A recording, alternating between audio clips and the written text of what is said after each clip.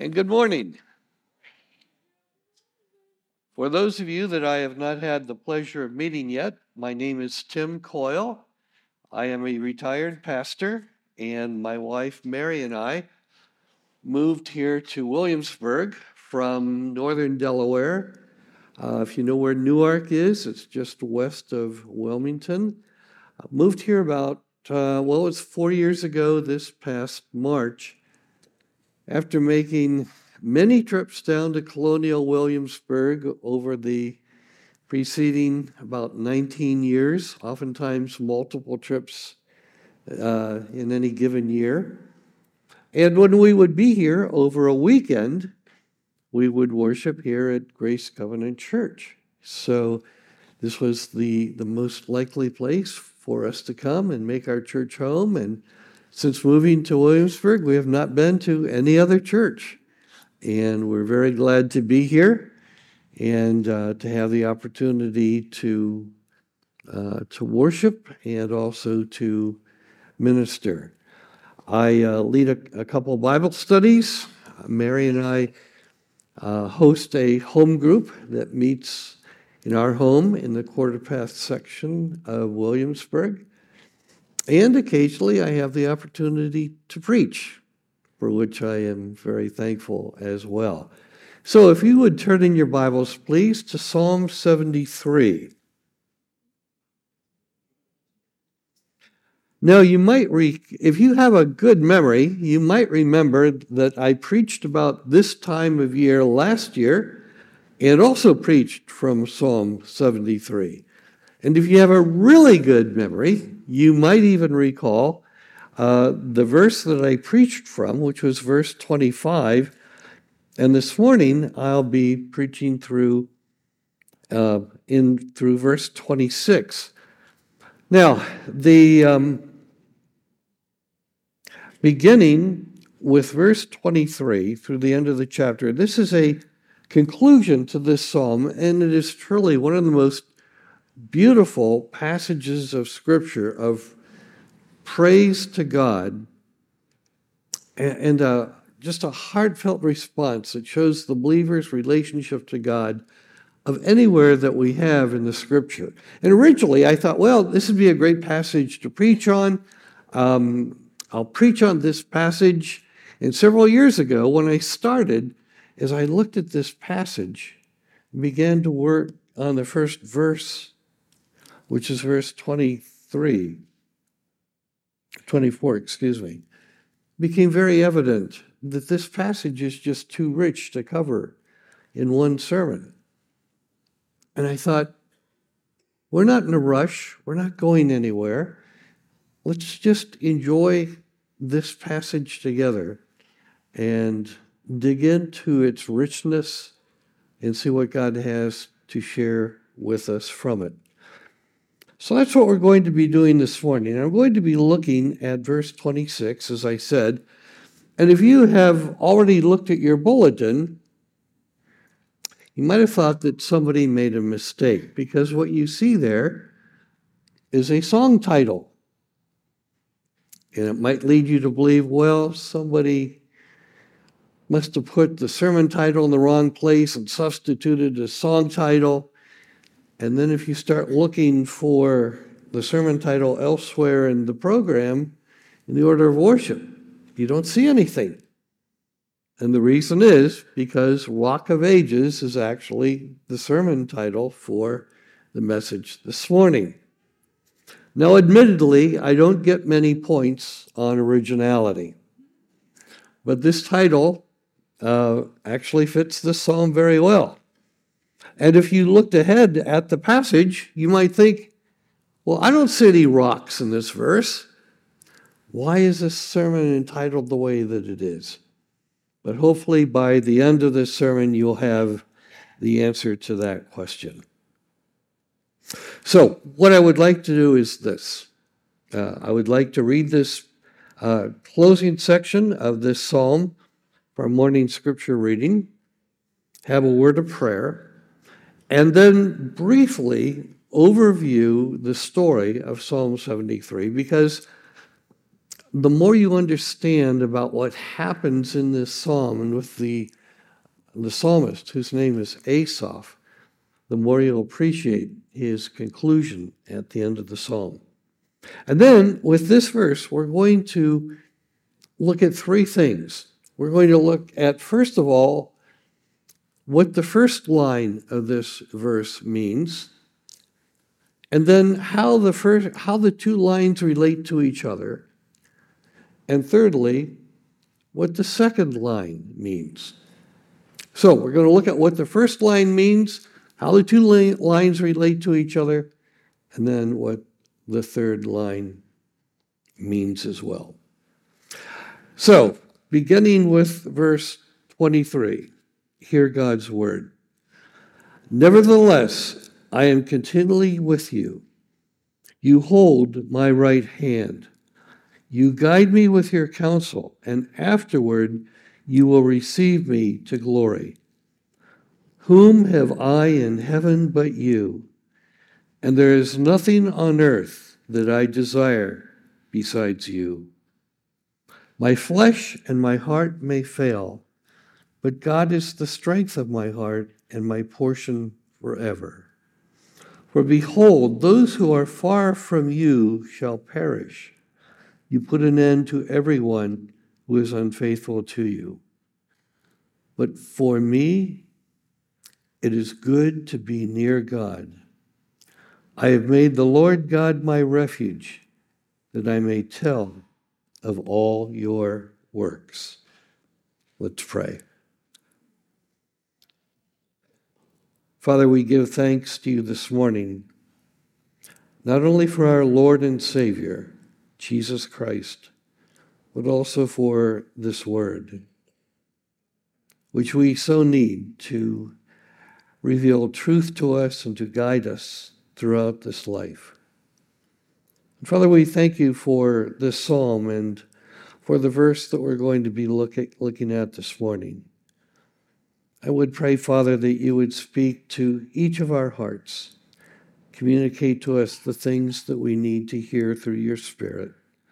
We ask this in Jesus' name. Amen.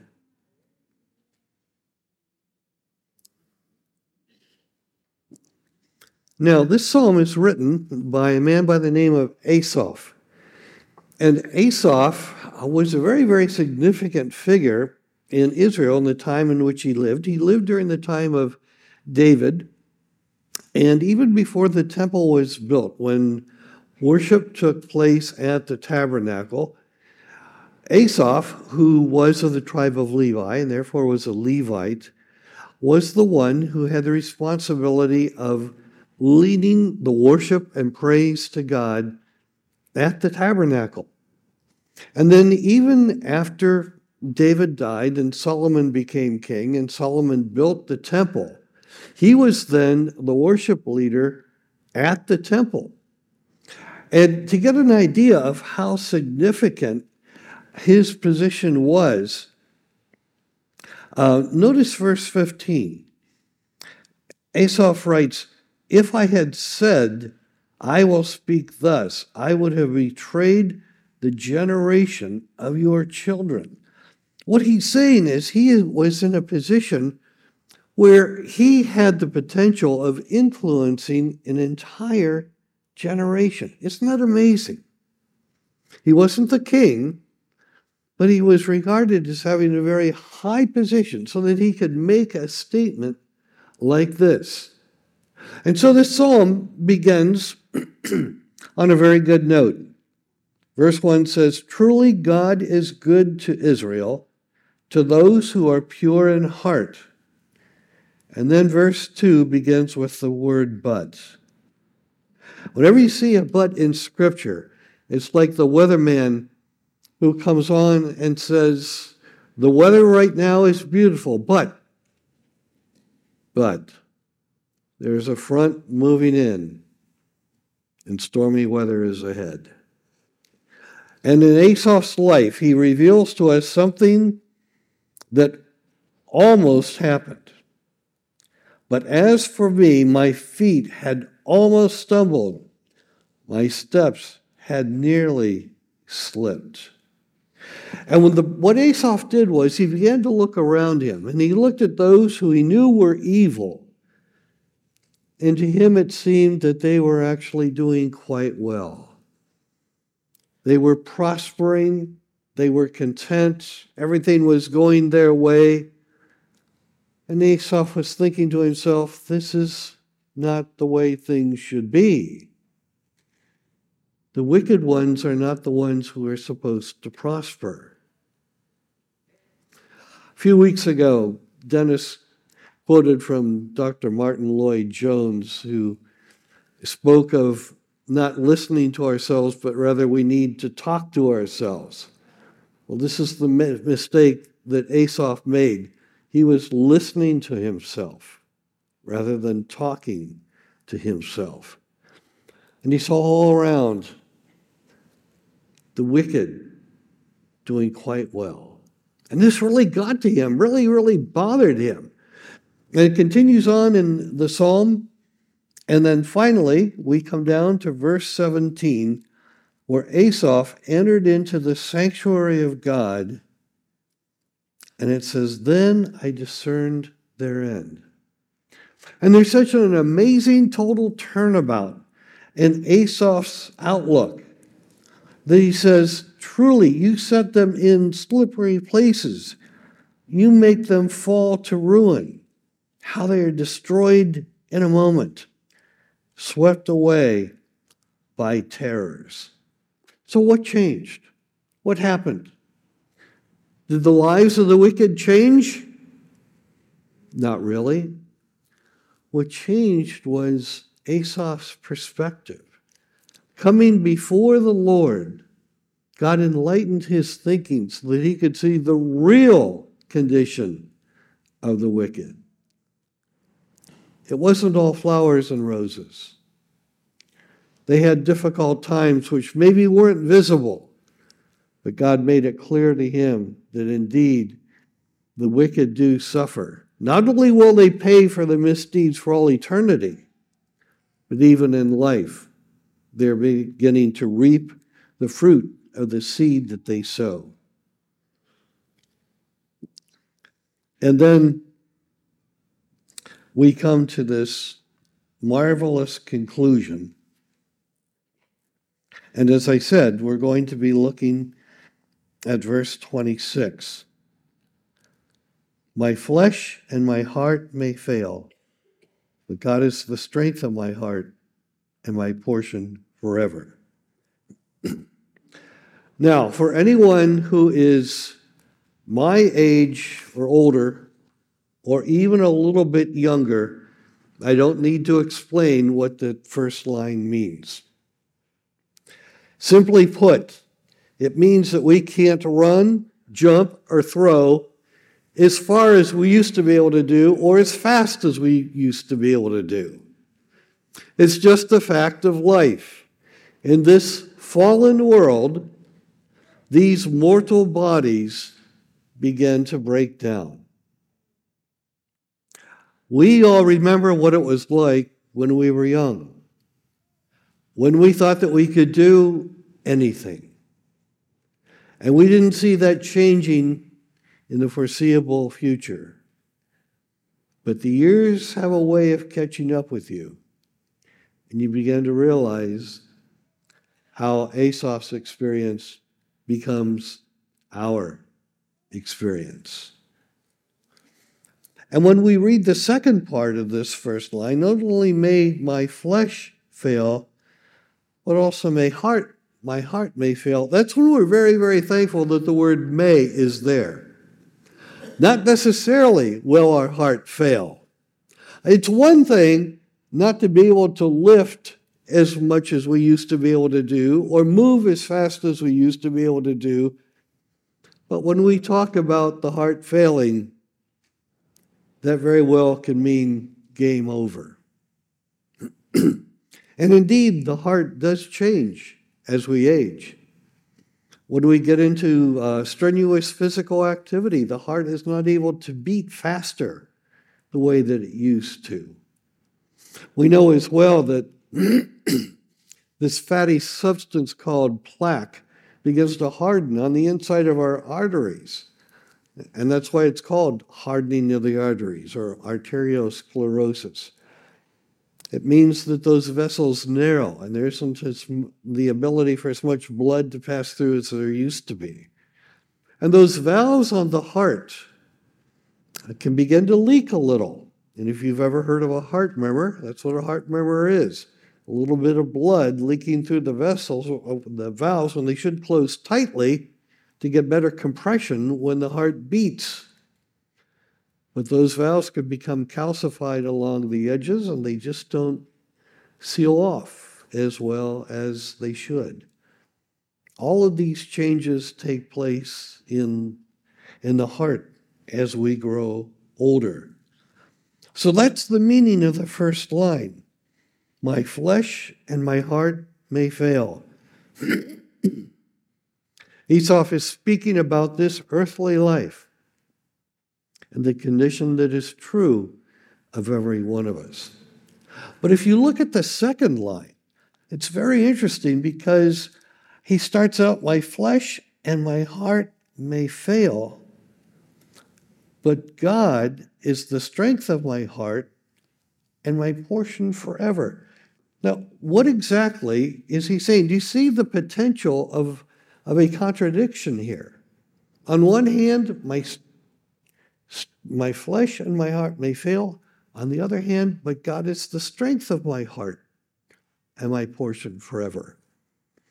By the way, do you find yourself when you read the scriptures, that when you see something like this, you don't dare question it? You see something that you don't fully understand, but because you have such a high regard for God and for His Word, you just let it pass by. You might think you're doing that out of reverence to God, but it's not a good idea. Because what you're doing is you are stunting your ability to learn at a deeper level what God's Word is truly saying. Rather, what we need to do when we see something that we're not certain what it means is we need to dig deeper into the Word to determine how this can be resolved, which is what we want to do with this verse this morning. Now, so what does this mean? In light of the first line, what does it mean to say, but God is the strength of my heart and my portion forever? For instance, does it mean this? That the next time you go to your doctor, you say to him, Doc, I know what my latest EKG reading is. I know what my latest electrocardiogram looks like. But I want you to know, I have a strength for my heart to draw from that medical science knows nothing of. Because God is the strength of my heart. Now, do you know there's a bit of truth to that? Did you know that studies have been done that show that Christians live longer than non-believers? In fact, fairly recently, there were two studies done, one in early 2018, and then another in June, and then another one done a little bit later. And there have been other ones mentioned as well. But one was done at the Ohio State University that determined that Christians, of the two studies they did, one demonstrated that on average, Christians lived 9.45 years longer than unbelievers, all other things taken into consideration. And the other study determined that believers live 5.64 years longer than unbelievers. Now, their methodology for their research was this. It was something very, very simple. They looked at 1,500 obituaries for newspapers across the country.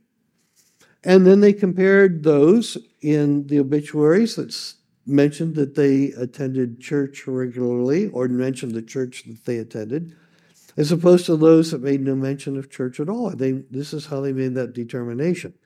Now, we might question their methodology because it really doesn't deal with who is genuinely a Christian and who isn't. The same way as you think of the old cliche, standing in your garage doesn't make you an automobile. And we know the same way, coming to church doesn't make you a Christian. But what they found does have some significance. And they related this to the fact that people who go to church are more likely to practice a certain lifestyle. They're less likely to be heavy drinkers. They're less likely to use drugs. They're less likely to go out carousing at night, and so on and so forth. All of those factors help to contribute to a longer life. But it was very interesting. They also said that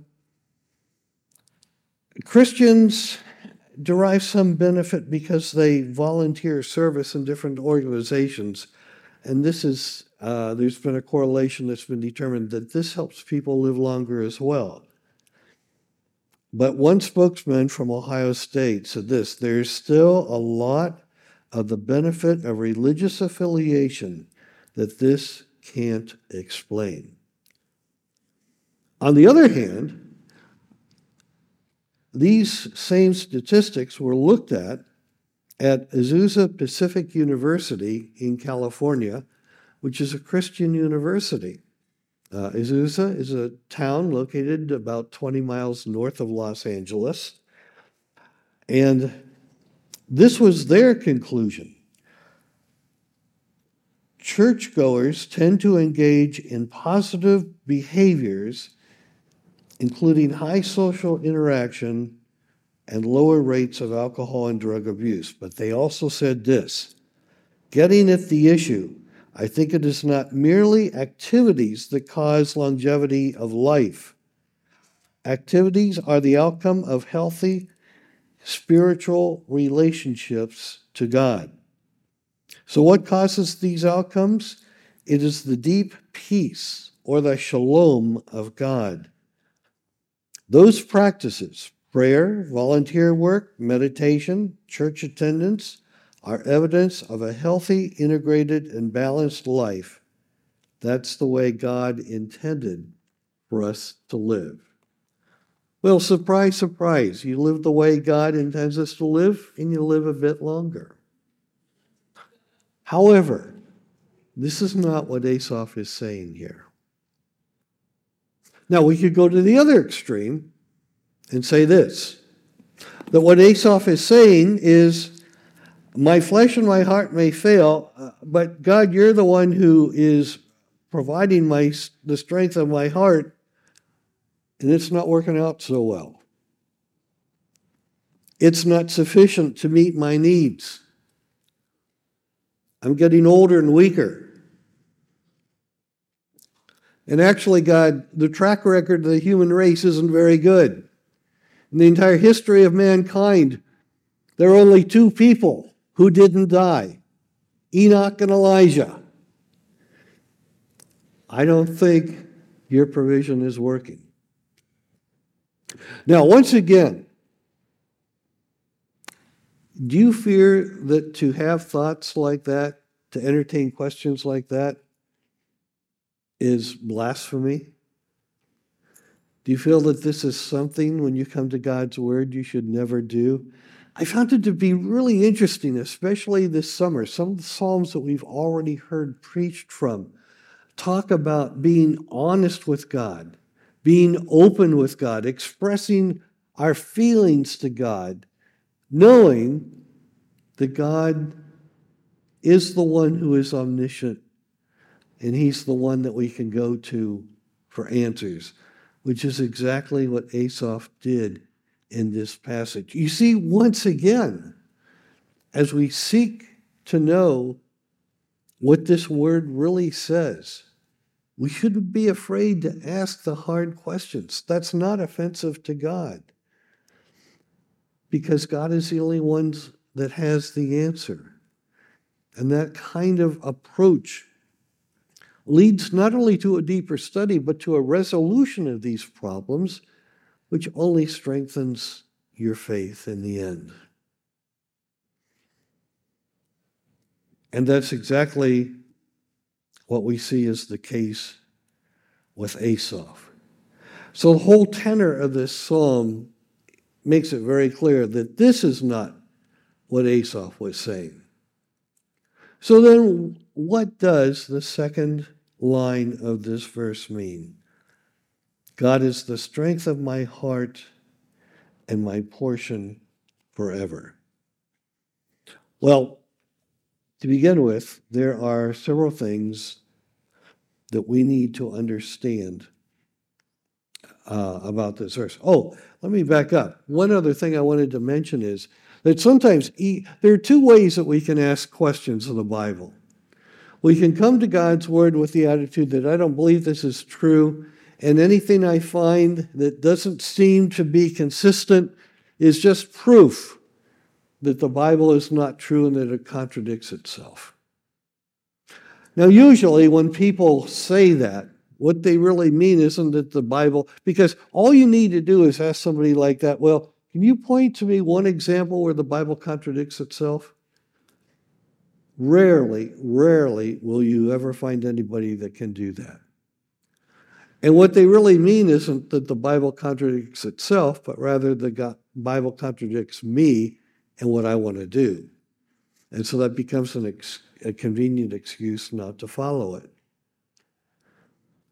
But it's interesting that even there are times when people, and then the other attitude is to come to the Bible not understanding how this all fits together, but believing that the Bible has one author, ultimately, who is God himself, and that everything can be resolved with further study. But even with the wrong attitude, sometimes things work out quite well. In the early 20th century, there was a man by the name of Frank Morison, who I always understood was a lawyer. He was from Great Britain.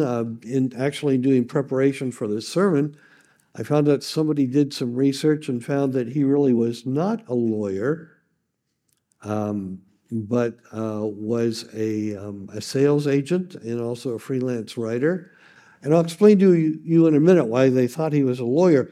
But he was so determined that the Bible is wrong and just was so fed up with people that bought into this myth of the reality of Christianity that he determined that he himself was going to prove Christianity wrong. So at his own expense, he went to the Holy Land and began doing research. And he realized that Christianity had one significant weak spot, an Achilles heel, you might say. And if you could disprove this one point, and it's very vulnerable, you could totally destroy Christianity. And that one point of vulnerability was the resurrection. Of all the miracles that we see in the Bible, both in terms of its performance and its significance, the resurrection was the most important. And he felt the easiest to disprove. So he went to the Holy Land to do just that. And the more research he did, he found out and concluded at the end that there was only one reasonable, acceptable explanation for the resurrection of Christ, and that was that indeed it was a miracle accomplished by God the Father. And he became a Christian himself. But it didn't stop there. He went on and he wrote a book entitled Who Moved the Stone? And interestingly enough, the first edition of Who Moved the Stone came out in 1930, and it has recently been republished. This book keeps getting republished about every 10, 15, maybe 20 years or so, and very recently has been republished once again. And The reason that people have believed that Frank Morison was a lawyer is because a critic who wrote on this book and approved of it very, very highly looked at the organization, the approach, the logical preciseness of this book, and determined this man has to be a lawyer to be able to write this way. I mean, it was just that well done. But it turned out he really wasn't a lawyer. But a book that's worth reading, and a book that proves that when we honestly and openly search God's Word to determine what it means, God is faithful in revealing the truth to us. So what does this second line of this verse mean? Well, there are two words that we need to understand a little bit better. And we'll look at the second one first. It's the word heart. It's the word heart. And in Hebrew, the word heart has two distinct meanings. One is literal, referring to that organ, that muscle in our chest that continually beats and pumps blood to every cell of our body. But also, the heart was considered the very seat of the inner man. Now, what that means is it's not totally different from what we have in English. When we think of the heart, we know what it is literally, but around Valentine's Day, the term heart takes on a totally different meaning, doesn't it? We think of the heart as the source of the emotions. Even though we know that the emotions are seated in the what's called the limbic section of the brain, around Valentine's Day, we think of the emotions as residing in the heart. Now, ladies, don't worry. I don't expect any time in the future that you'll get a box of candy shaped like the limbic portion of the brain, or that you'll get a card that has that limbic portion of the brain on it instead of hearts. But we all know, don't we, that there's nothing in the heart with regard to the emotions that we have, especially the emotion of love. But this went even further for Old Testament believers. They believed that the heart was the very seat of the entire inner man. So not just the emotion, but the mind, the will, the personality, everything of the inner immaterial portion of man was rooted in the heart. And so now, in the second line, what Asaph is saying is, yes, my flesh and my heart may fail, but God is the strength of my inner man.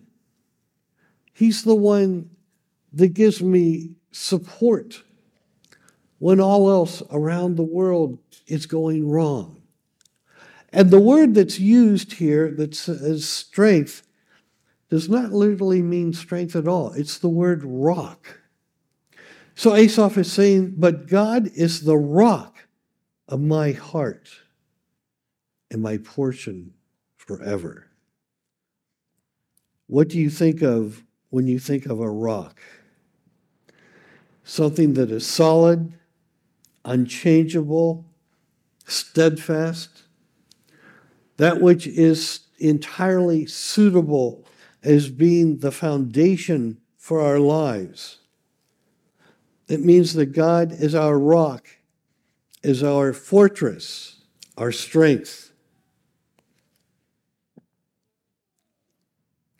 And when he says he is our strength and my portion forever, it doesn't mean just in the next life. It means now. God is our rock for all ages, for this life and for the one to come, forever and ever. We could take time and talk about shifting sand and about the parable of Jesus in the New Testament, but essentially they're all saying the same thing. God is the only solid foundation upon which we can build our lives. We can trust Him. We can trust His Word.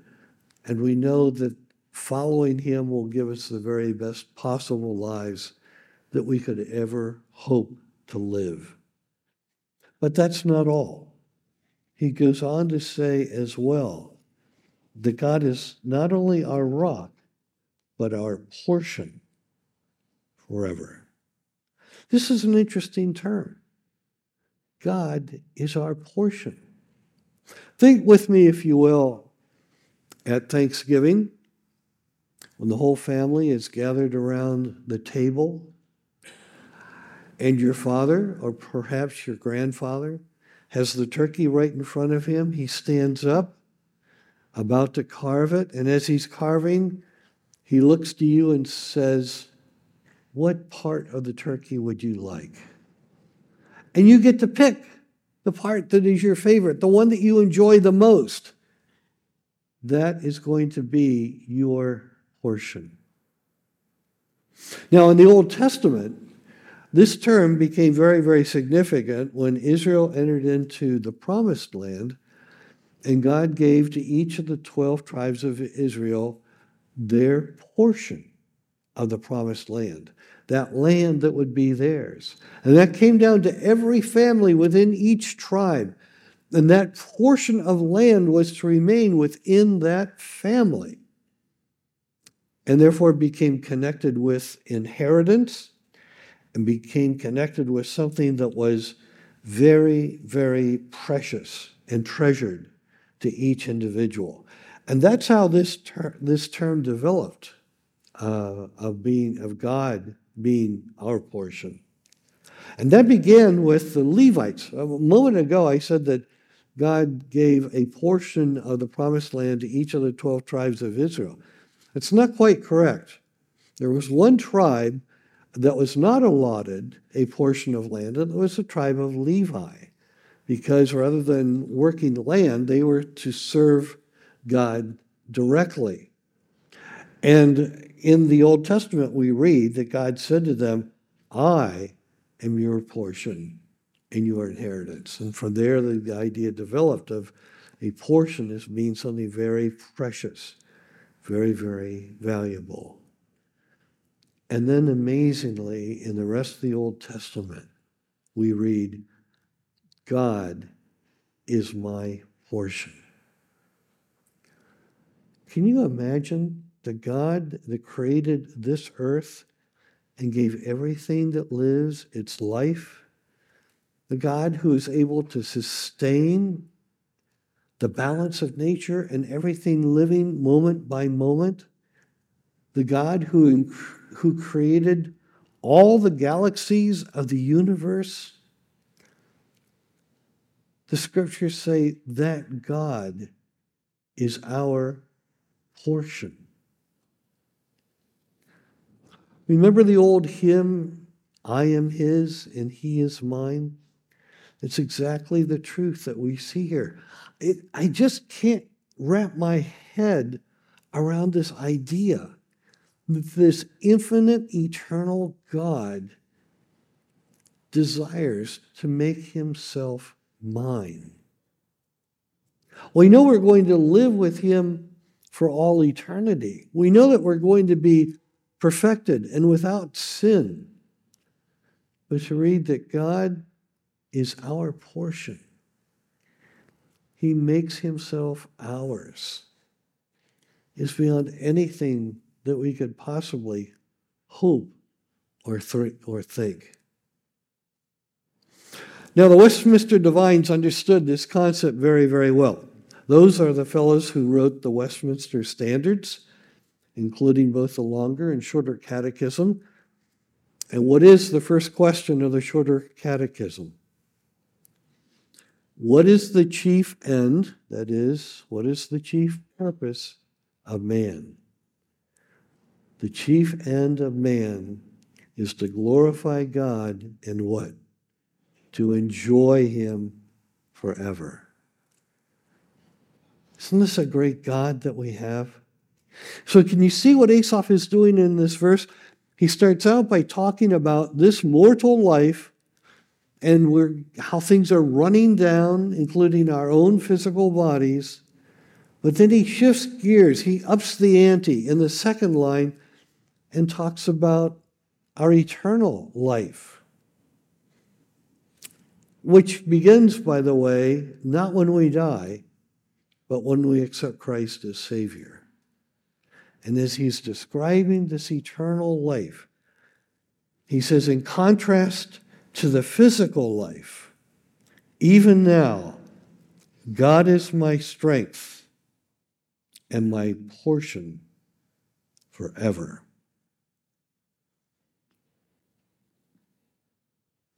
The Apostle Paul understood this same principle when he said that although day by day this body is wearing down, I am being renewed every day in the inner man. And that's exactly what Asaph is saying here. Let's pray. Our Father, we do give you thanks and praise for the wonderful God that you are, a God who is beyond our comprehension. He yet loves us to such an extent that we can say that you are our strength, our rock, and our portion, now and forevermore. Bless these truths, we pray, in Jesus' name. Amen.